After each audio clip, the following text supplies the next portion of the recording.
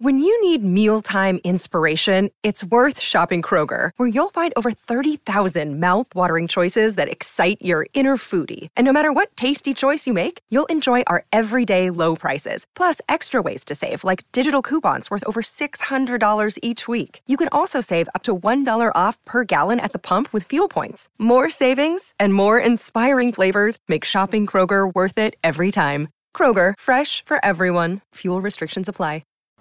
Hey everybody, welcome to another episode of After Impact. I'm your host, Tom Bilyeu, and I am here with none other than Dr. Finesse. What is up, Dr. Finesse? That was suave. I was sure we just go in total silence for people on the podcast. I don't know. He's out of here. I'm doing well. How are you doing? Dude, I'm doing really good. This is After Impact, where we unpack the impact of impact theory, and today we're talking about Jordan Harbinger. That's a good man. He is a solid, upstanding figure. Dude, I love Jordan. Love Jordan. We've talked about this. There are really two people that have just had a massive impact on this company from outside, like with absolutely nothing to gain from just being rad to us. And that's Noah Kagan and Jordan Harbinger. Yeah. These two guys, man. Fantastic. And for the people who, I guess, haven't heard you say this before, let's just begin, because this completely applies to his interview and what he talked about in his interview. So let's begin with your relationship with him and how you guys met. Literally out of nowhere. I knew who he was massively because I used his interviews so much for research. And he's had the Art of Charm forever. Awesome, great show. He was the driving force behind that. And quite literally out of nowhere, he reached out to me and was like, hey, I love what you're doing. I'd love to help. Let me know. Here are some people I think I could help get on your show. Here are some shows that I could get you on. And I was just like, whoa. And he was so kind and so sweet, and then ends up coming down, spending some time with Lisa and I, he and his wife. We go out, and we'd never met before, and we just go hang out. And he's just a rad dude who's he got me in a ton of podcasts and helped us get a lot of guests. Just, it's amazing. Oh yeah, he's an amazing person. And I finally got to meet his wife when he came down here last time. And they have an enthusiasm for everything and anything. They talked about how they love going to panic rooms. Yes. And they've tried every panic room in the city. And they've been to, I can't even remember the amount of panic rooms that they had been to. But I was like, wait, what? It was nuts. But I'm sure he charmed his way out of the panic rooms. Oh. You hear that? You hear that? I hope you're listening, Jordan. So Jordan, I'm going to kind of go back and forth. But I remember one of the things that stood out to me is he said, when he was working on Wall Street, he wanted to work from home because he didn't want people to see that he didn't belong. Like, he knew that there was something else for him there. He had the imposter syndrome. And for me, I was just like, wow, that's nuts that it was so bad that he didn't even want to go into the office. He's like, I'm going to come in today. But I guess he knew that there was something else for him. And he kind of carved out his own career, which I loved. And I guess before I move on from there, what do you have to say for people who are in a position where they're so afraid to even be around people, because whether it's toxic or whether or not they feel like an imposter, that they don't even want to be around their coworkers? Well, it's interesting because that's super fixed mindset, right? So that is the belief that you can't get any better. So if you feel like, whoa, I'm surprised they brought me on, I don't feel like I'm up to the task. If you amend that with, I'm not up to the task yet, cool, I'm with you. But then your energy shouldn't be trying to hide, to work from somewhere else. It should be all about what the punchline of Jordan's story is to go get good at something. And as long as that's what you're thinking, like, okay, wow, I'm in over my head, I need to learn this, I need to get better, and you're putting the energy into getting better, I respect it. I can't tell you the number of times in my life where I felt like I really have no idea what I'm doing. But there have been times in my life where that was scary because I thought, oh, I'm gonna be found out. Meaning, like, I'm not good at this, I will never be good at this. And so once they find out, they're gonna wanna get rid of me. Versus, I'm not good at this yet, I need to spend all my time and energy getting good at this, and I'm gonna bury people with my work ethic, and I'm gonna show them I can get good at anything and I can get good at it fast. So that is, that is okay. I think that's super healthy. I think that means you're pushing yourself if you're out of your comfort zone. But when it's like you just want to go hide, that's not helpful. I can't even imagine that feeling. I don't think I've ever been in that situation where... we can't all be the doctor of finesse. Well, definitely I had suffered from imposter syndrome many times over. But to your first point, I remember having that overwhelming feeling that I just got to fake it till I make it. I'll figure it out. I'll talk to whoever I can. I'll shadow whoever I want to. I mean, when I was at CNN, I definitely did have a skill set because I came out of college with a journalism degree, and I knew a lot about certain things, but I remember there were certain departments that they just threw me in something. I had no idea how to do it. But and it was my first taste of, God, I don't belong here. Like, what am I doing? Like, what am I doing hanging out with these anchors that I watched growing up? But then I just figured, it's like, no, I mean, I'm here for a reason. I have the opportunity to be here. At least let me just fake the hell out of this until I make it. And if I don't make it, then so be it. But I mean, it was a learning lesson, and I remember from then on, it gave me a drive to learn things if I was in a position of terror, of being like, I can't make it. You know? Like if I was on a plane and no one else raised their hand and the pilots went down and someone was like, we need a pilot, is there a pilot?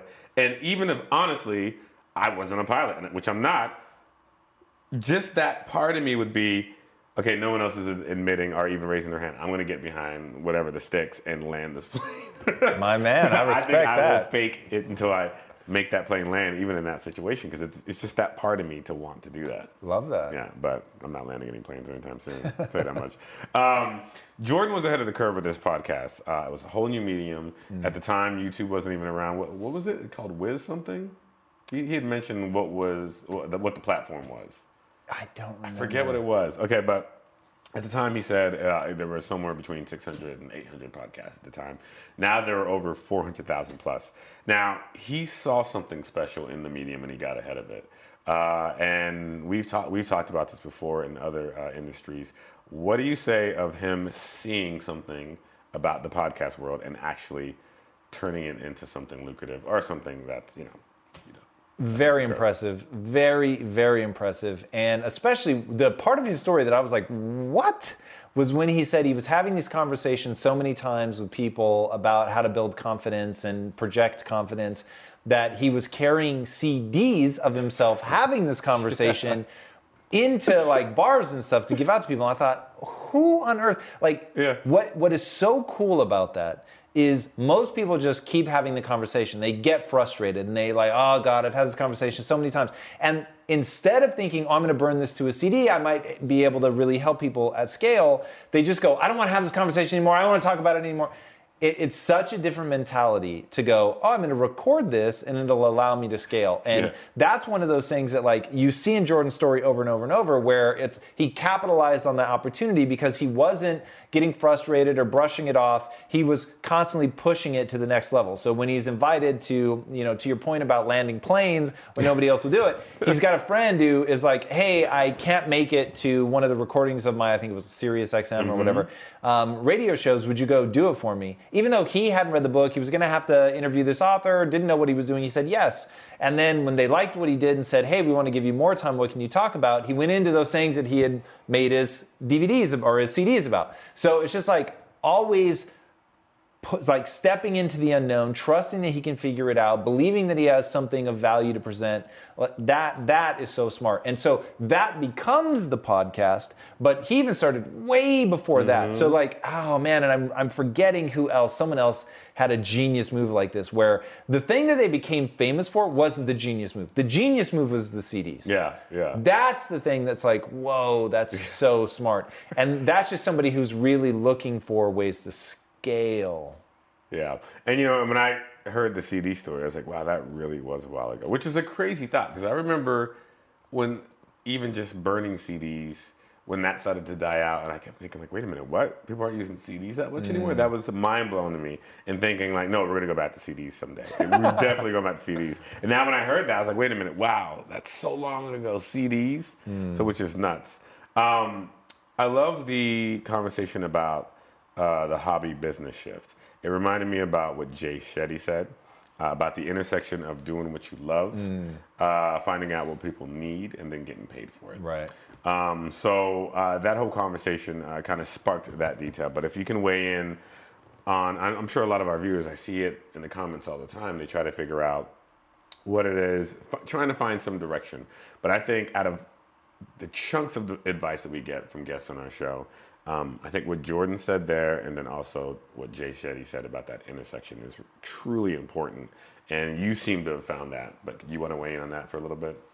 Yeah, so this comes down to passion, right? So why passion? Why is that one of the most enduring pieces of advice you're going to get? And the reason is that when you're passionate about something, it's giving you energy. So when you do it, you feel alive, you're excited, you're excitable, your enthusiasm is contagious. And when it gets hard, you're in the midst of something that you love doing so much that you just keep pushing. So because there's no money in a hobby, then you know that people are doing it because they love it. You know that they're doing it because they have this enjoyment. So if you can get into something that you have that for, that you're willing to do the kinds of stuff that Jordan was doing long before it was lucrative, just because it's something that you really enjoy, you're able to help other people, or whatever it is that's drawing you to that. If that's the thing that you can ultimately turn into something that's making you money, you've already got the biggest problem solved, which is energy. So building anything, whether it's a hobby or whether it's a profession, building something takes an inhuman amount of energy. And that it is not intelligence that stops most people from building something of import. It is energy. It is having the time and the enthusiasm to continue pushing when you're losing, you're getting kicked in the face, to keep going. It really, really takes an inhuman amount of energy. Like when you no longer feel it on a chemical level, then you've got to like push. And I used to think of it as pushing my personality. I've got to push my personality. I've got to force myself to be energetic. And in those moments, the only way that you're able to get that, the willingness to push that energy forward is because you believe in what you're doing. And so that's why starting with something that you already love or have a deep interest for, and then turning into something that you're truly extraordinary, starting with something that's giving you more energy than it takes, just to put one simple statement to it, that is absolutely the key. And that's why so many people, the thing that they end up doing and succeeding at the highest level, when they got into it, it seems counterintuitive, right? Like now everybody, literally Quest is a business case study, but that isn't how it started. I found out recently, when you said that, I was like, wait, what? Yeah. It's nuts. But it didn't start that way. It started with, I was angry and upset that I had wasted almost a decade of my life chasing money. I wasn't going to do it anymore. I was tired of writing marketing copy that wasn't a reflection of who I really am as a person. I had a film degree and a love for storytelling that I wasn't able to leverage. So it was like, okay, the social media didn't even have a name back then, but I could tell, hey, Facebook is going to be a thing. It allows us to have a platform, and YouTube, quite frankly, have a platform to shoot our own videos, to create our own marketing materials. And we were doing that not because, we think it's going to build a big business. We were doing it because I had a love for those things. And so I wanted to market in a new way that spoke to who I was. And it just so happened that then society catches up with you right at that right moment. And that's what you see. Like when I think about the guys that ended up making millions of dollars in video games in their 40s, homie, they started with Atari when everyone was like, this is dumb. Yeah. You're wasting all of your time. But like me, they just loved it. And so they poured themselves into it. And then as they were getting that, like, they had enough experience from a career standpoint, had enough relationships from a career standpoint that they could really make something of it. They're in their 40s. But now a kid coming up on video games, it's self-evident, it's obvious, which means a ton of people are going to go into it. You're not fighting. Like when I was a kid, every parent was telling them, those things will rot your brain. Yeah. That's all parents ever said. Those things will rot your brain. I wasn't even allowed to have a Nintendo. I had to buy it. I had to take a job in a door factory at 12. Nintendo came out when I was 8. I had to take a job in a door factory when I was 12 after waiting 4 years thinking every birthday and Christmas my parents will buy me one. And they never did because they were serious. It'll rot your brain. You can't have one. So if you want it, you have to earn it, which they just thought I would never do. Yeah. So called their bluff, got the job and got it. All of that to say the people that really capitalize on it, dude, sometimes decades before, they invested in something simply because they loved it. Not because they thought there was money. So it was the true blue ocean strategy. Yeah. Oh, yeah. You know, I mean, that's interesting. I love the idea of finding passion behind something. And I guess in the video game example, that's a perfect example where it wasn't just parents, you know, it was society saying to children all over the world, like, you're going to rot your brain. And it was just something that kids would used to sit down and play. But I mean, of course, out of enjoyment. But of course, as time went on, those same kids found a way to make that extremely lucrative. And it kind of reminds me of the conversations that you've had with us as a staff with comics about how everyone has said forever and ever, comics don't make money. There's no way to make money in comics. But if you keep hearing that over and over again, of course, you could either just stand back and be like, okay, it's not going to make money. Comics will never make money. Or you can surge forward and think of a way, how do we make this lucrative? How do we turn this into something else? How do we flip the script? How do we change the whole game plan?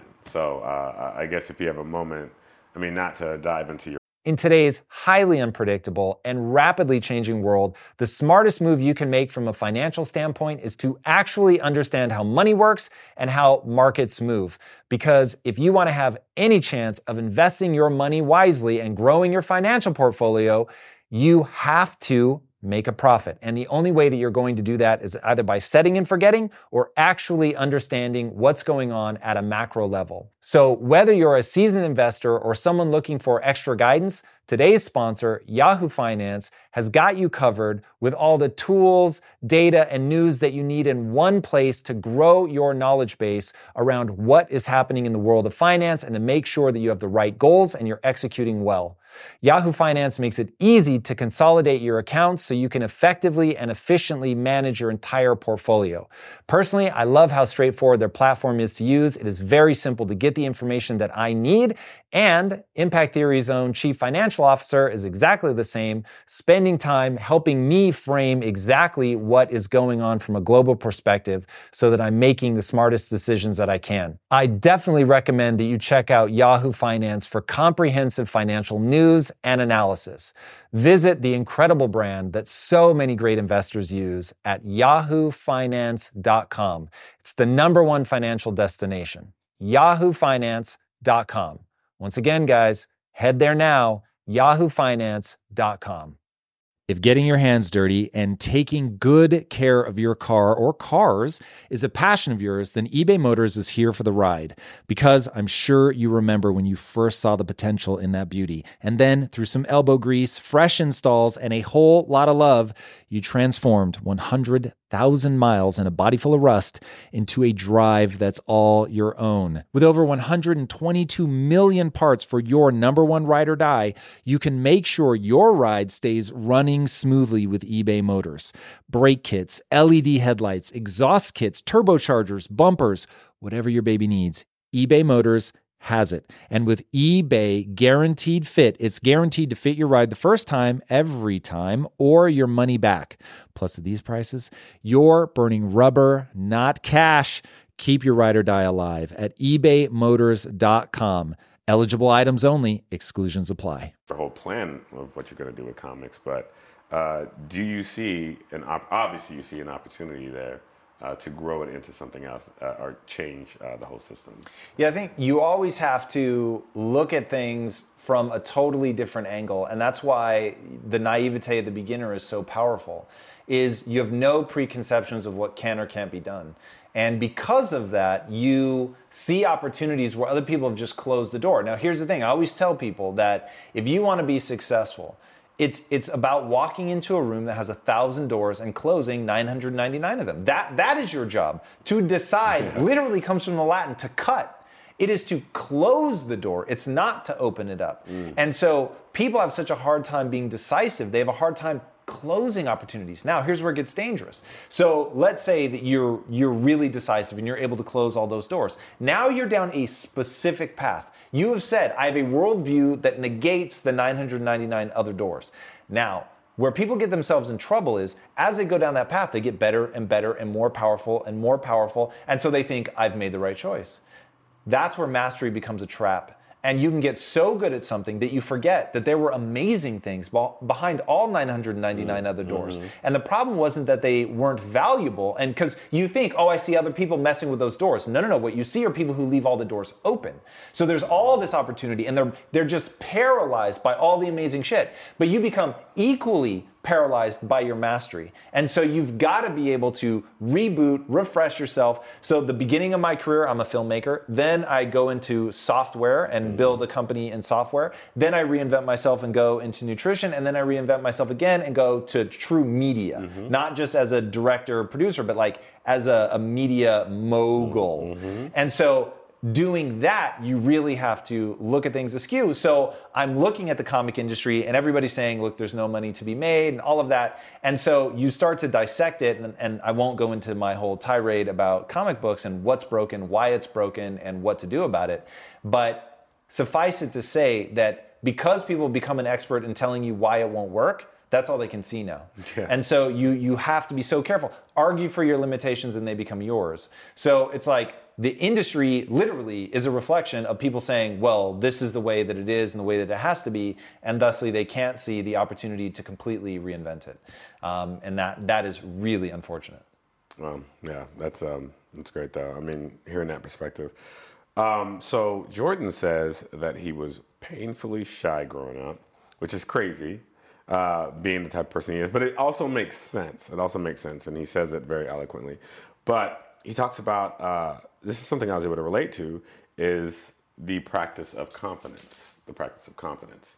And I don't think, for example, I think a lot of people mistake introversion to being shy. And people think like, oh, I'm introverted or I'm shy. I can't relate to other people or I can't have this type of confidence. But you say so yourself that you're very introverted. And anyone who knows you knows that you're introverted, but people who watch you on TV would never think that. Yeah. And you have more confidence than anyone I've ever seen. So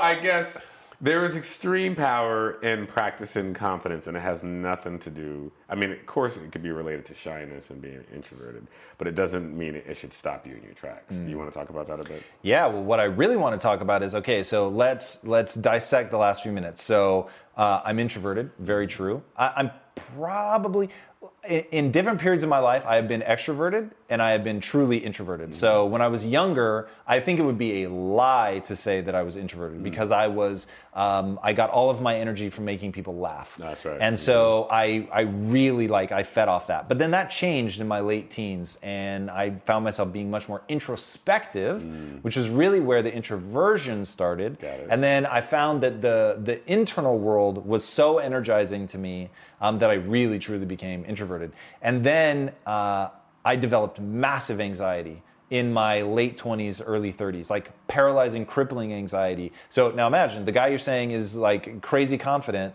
So I have crippling anxiety to the point where I was in a living room at Christmas time with probably my wife and maybe 4 other people that I'm from my family. And I couldn't tell a story. Wow. My voice was shaking, I couldn't catch my breath, and my wife was like, what the fuck is going on? And so I realized I finally had to be honest because I hadn't even told her that my anxiety for years had been getting worse and worse and worse. And so finally I had to tell her, like, look, this has really become like a massive problem for me. And so that was part of the reason I started meditating, but like really just trying to figure out neurochemically what's going on, what's happening. A lot of the research that I did into the brain was to unwind my anxiety. So that was crazy and was a huge part of the reason that in the beginning, I really did not want to be on camera because it just spiked my anxiety. So for all the progress that I had been making in like business meetings and stuff, now like having a camera on me was like, I was like, that just sounds like torture. I just no interest in this. And so, yeah, that like, one, I don't think that there's necessarily a permanent state of what your personality is. I think a lot of this is where are you at in your life? What gave me the anxiety was being so bad at business. And so I would go into these meetings and stuff and just, it was this constant never-ending fear of embarrassing myself. And because I did embarrass myself routinely.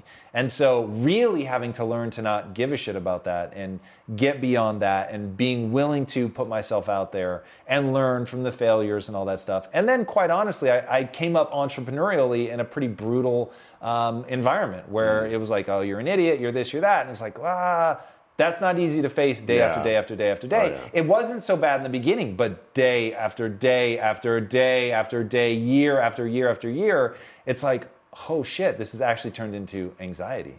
And so anyway, The point of all that being, the things that Jordan's talking about these hooks into confidence, like, because I hate the phrase fake it till you make it, but you really do have to embody it even when you have no reason to.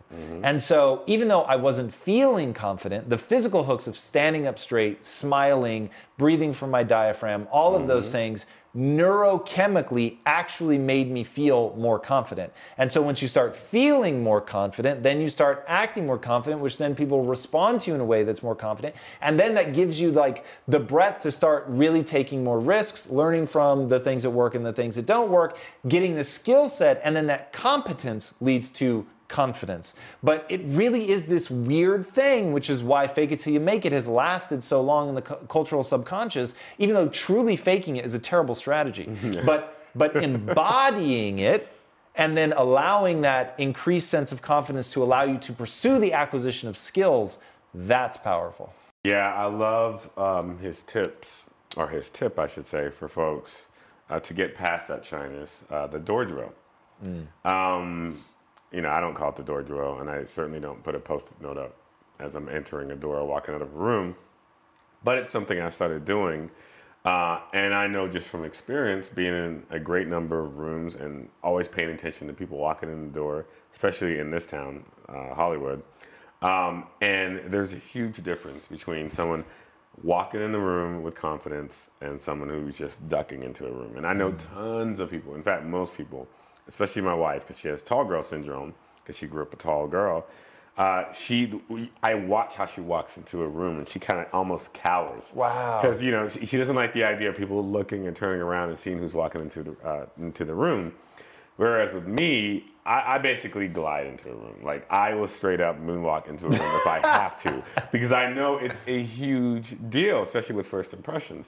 And a couple examples, I'll never forget, this is back in '99.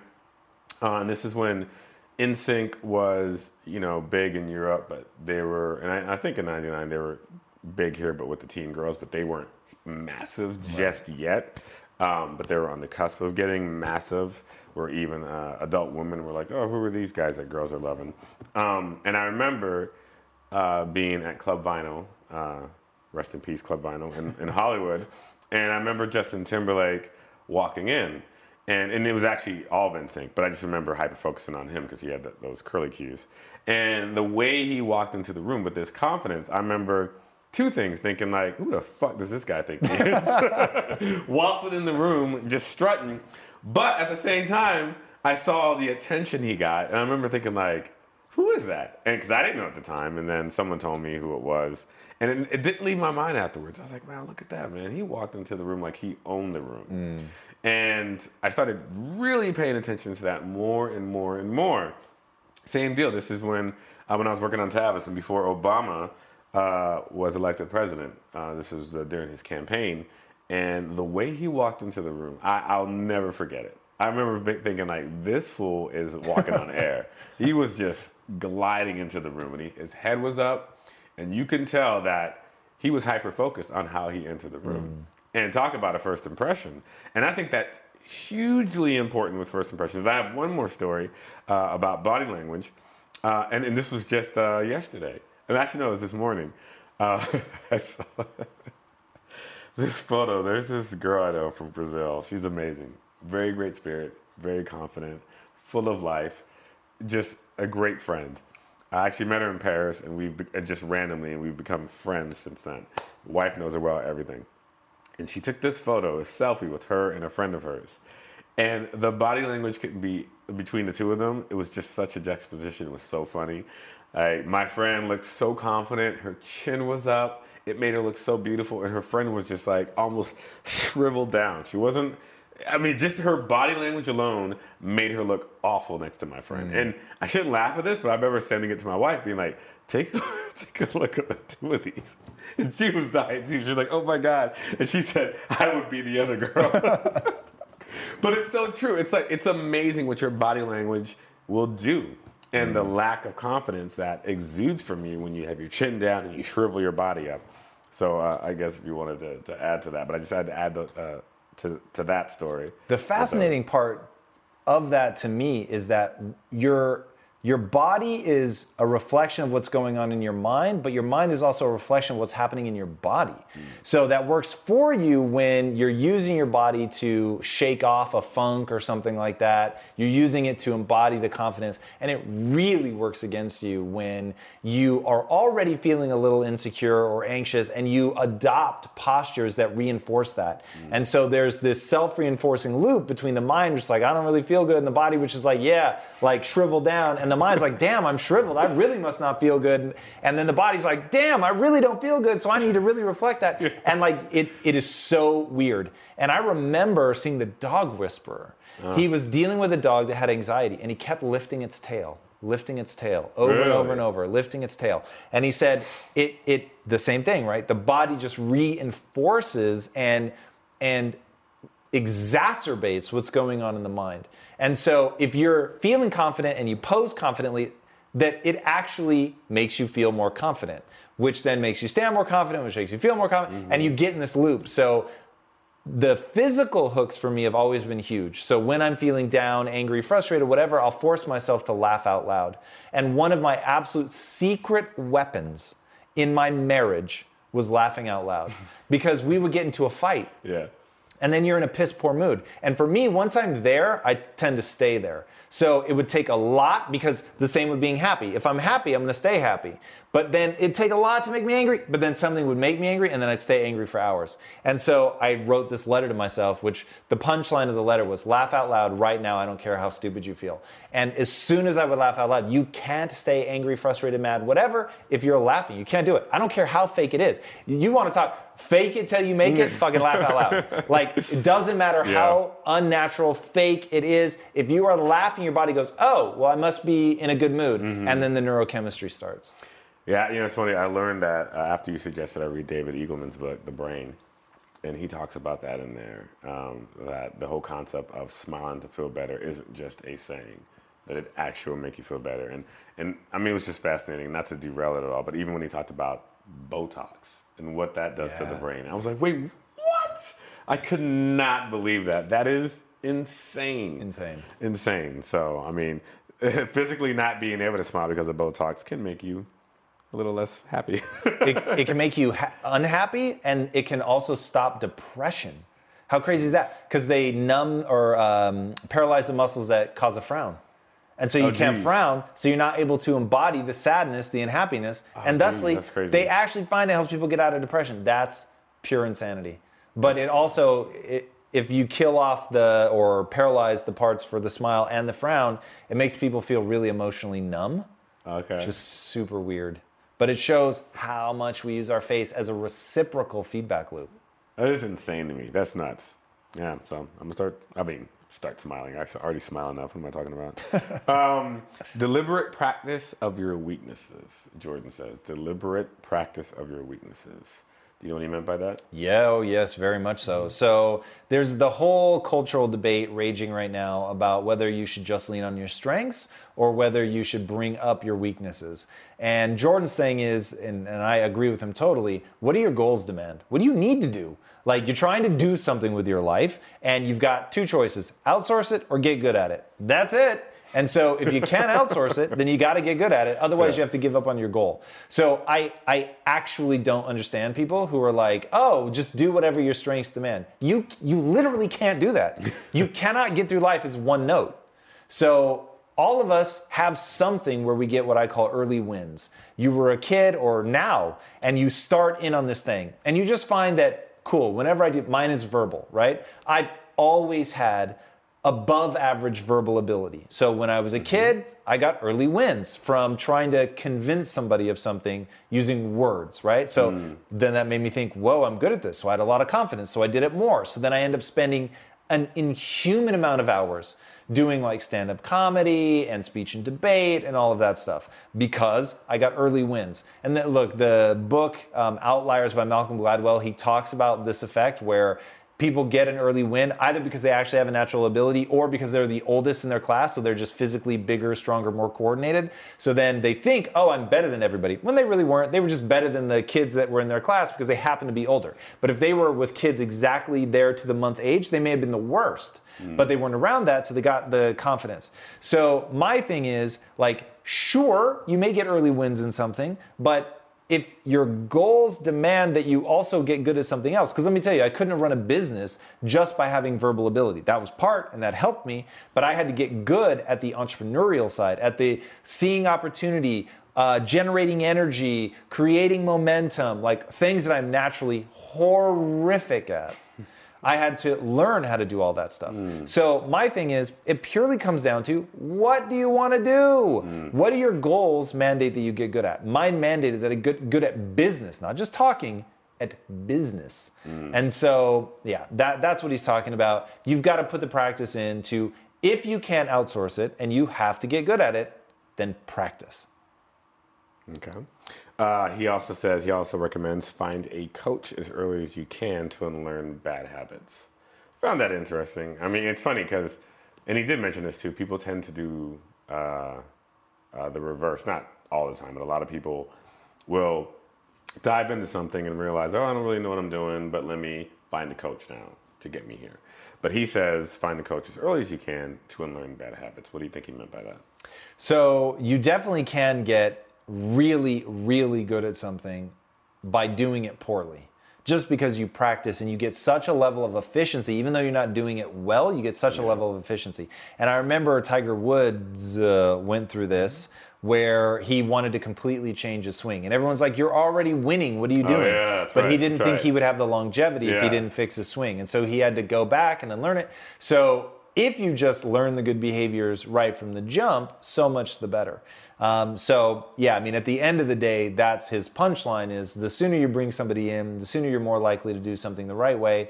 But I'll say that just applies whenever you have the realization that you could improve by having somebody come on and push you. I just think there's always another level to where we're at with our skill set. And going back to the danger of mastery, the better you are, the less likely you are to seek help. And so that in and of itself is a death sentence. So when I look at like how far we've come as a company and just the social engagement that we've gotten and how fast we've grown our following, but our thing as a company is like, this is nothing compared to what we could be doing. And so trying to get all the opinions from people to figure out like, what could we be doing better? Where am I failing? What am I doing that's not as good as it could be? Not am I already playing at a high level and just stopping at that? Like, what's that next level? And just always believing that there's somewhere that you can go, that you can get better, that even when you're at the elite level, you can always improve. That's cool. So he had to deal with this, and you had to deal with this also. Basically rebuilding and recovering from whether it's a business breakup or whether it's a dissolvement or whether it's just moving on in a different direction. It's something that I people, viewers, anyone will probably have to face at some point or another, especially if you go into business with someone else. Hopefully you'll have cohesion for the long run, but in many cases, thoughts and ideas may no longer be aligned. What advice do you have for people who are just starting a business with someone and partnering up with someone else? It's magical. And I think that having partners is really powerful. Having a team is super, super powerful. But like you said, that relationship may run its course. You may get to the point where it's time to move on, it's time to do something different, it's time to either strike out on your own or to find a new partnership, whatever the case may be. And so in those moments, like, not panicking, in those moments, not thinking like, oh, my identity is tied up in this thing. And so now in dissolving that, like, Jordan's story, so he's got the Art of Charm, goes on for 11 years, I think, builds a multi-7-figure business. I mean, really, really extraordinary. Yeah.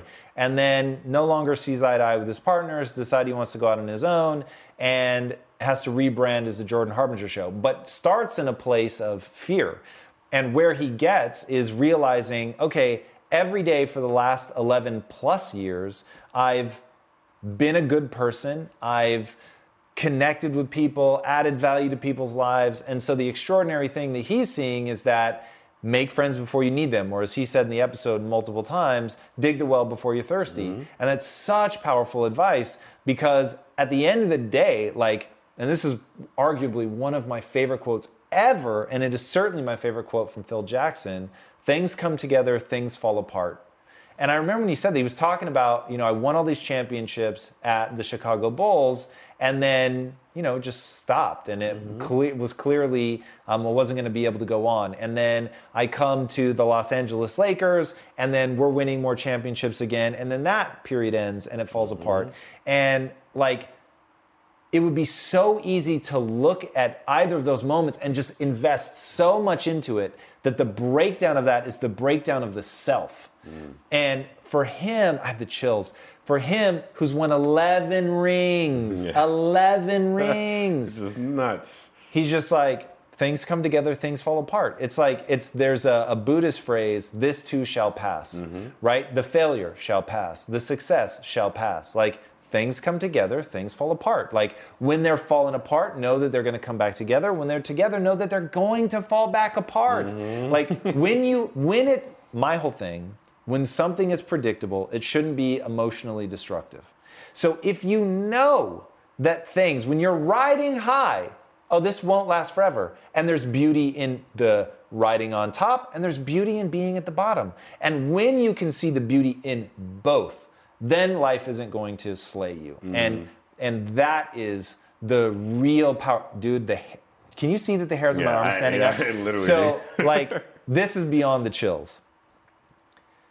When you understand that truth of life, that there is beauty in the ups and there is beauty in the downs, suddenly, like, you can enjoy the whole ride. And you can attest to this. When my time at Quest wrapped and I realized it's time to move on, it wasn't a fearful move. It wasn't a scary time for me. It was like, what a beautiful run. Like, what a beautiful run. It was a 14-year partnership that was, it just was unimaginably generous to my life. Like, the changes that it made me were so awesome. And just the time that I had with those two was just beautiful. And if you can love it like that, then like when you transition on to something else, then it's like you're just looking at the beauty of the new thing that's coming together. But I think that that's really hard for people. And I think that it's hard for people if it's a surprise. And none of that is a surprise when you have that Buddhist mentality of this too shall pass.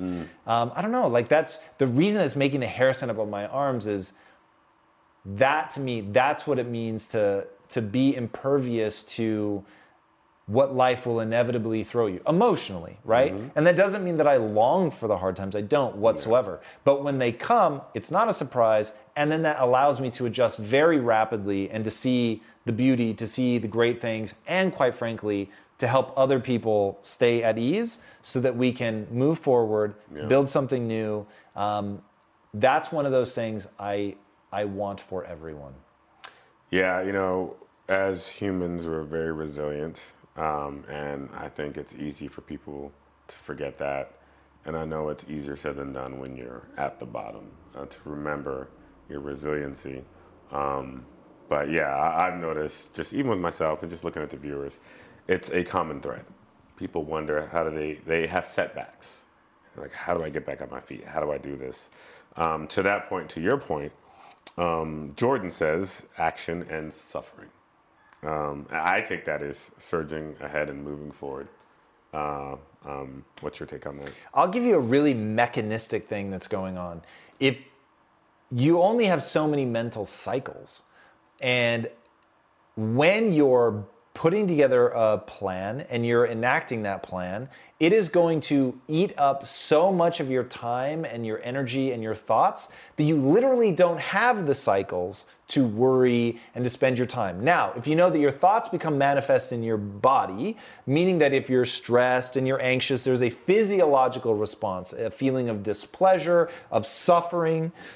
And so when you have that and you've got those negative cycles mentally creating a feeling of displeasure, then okay, that's where that time spent thinking goes. Then if you're building something, you're focused on solving problems, of taking action, of creating something, that has a physical manifestation, which is one.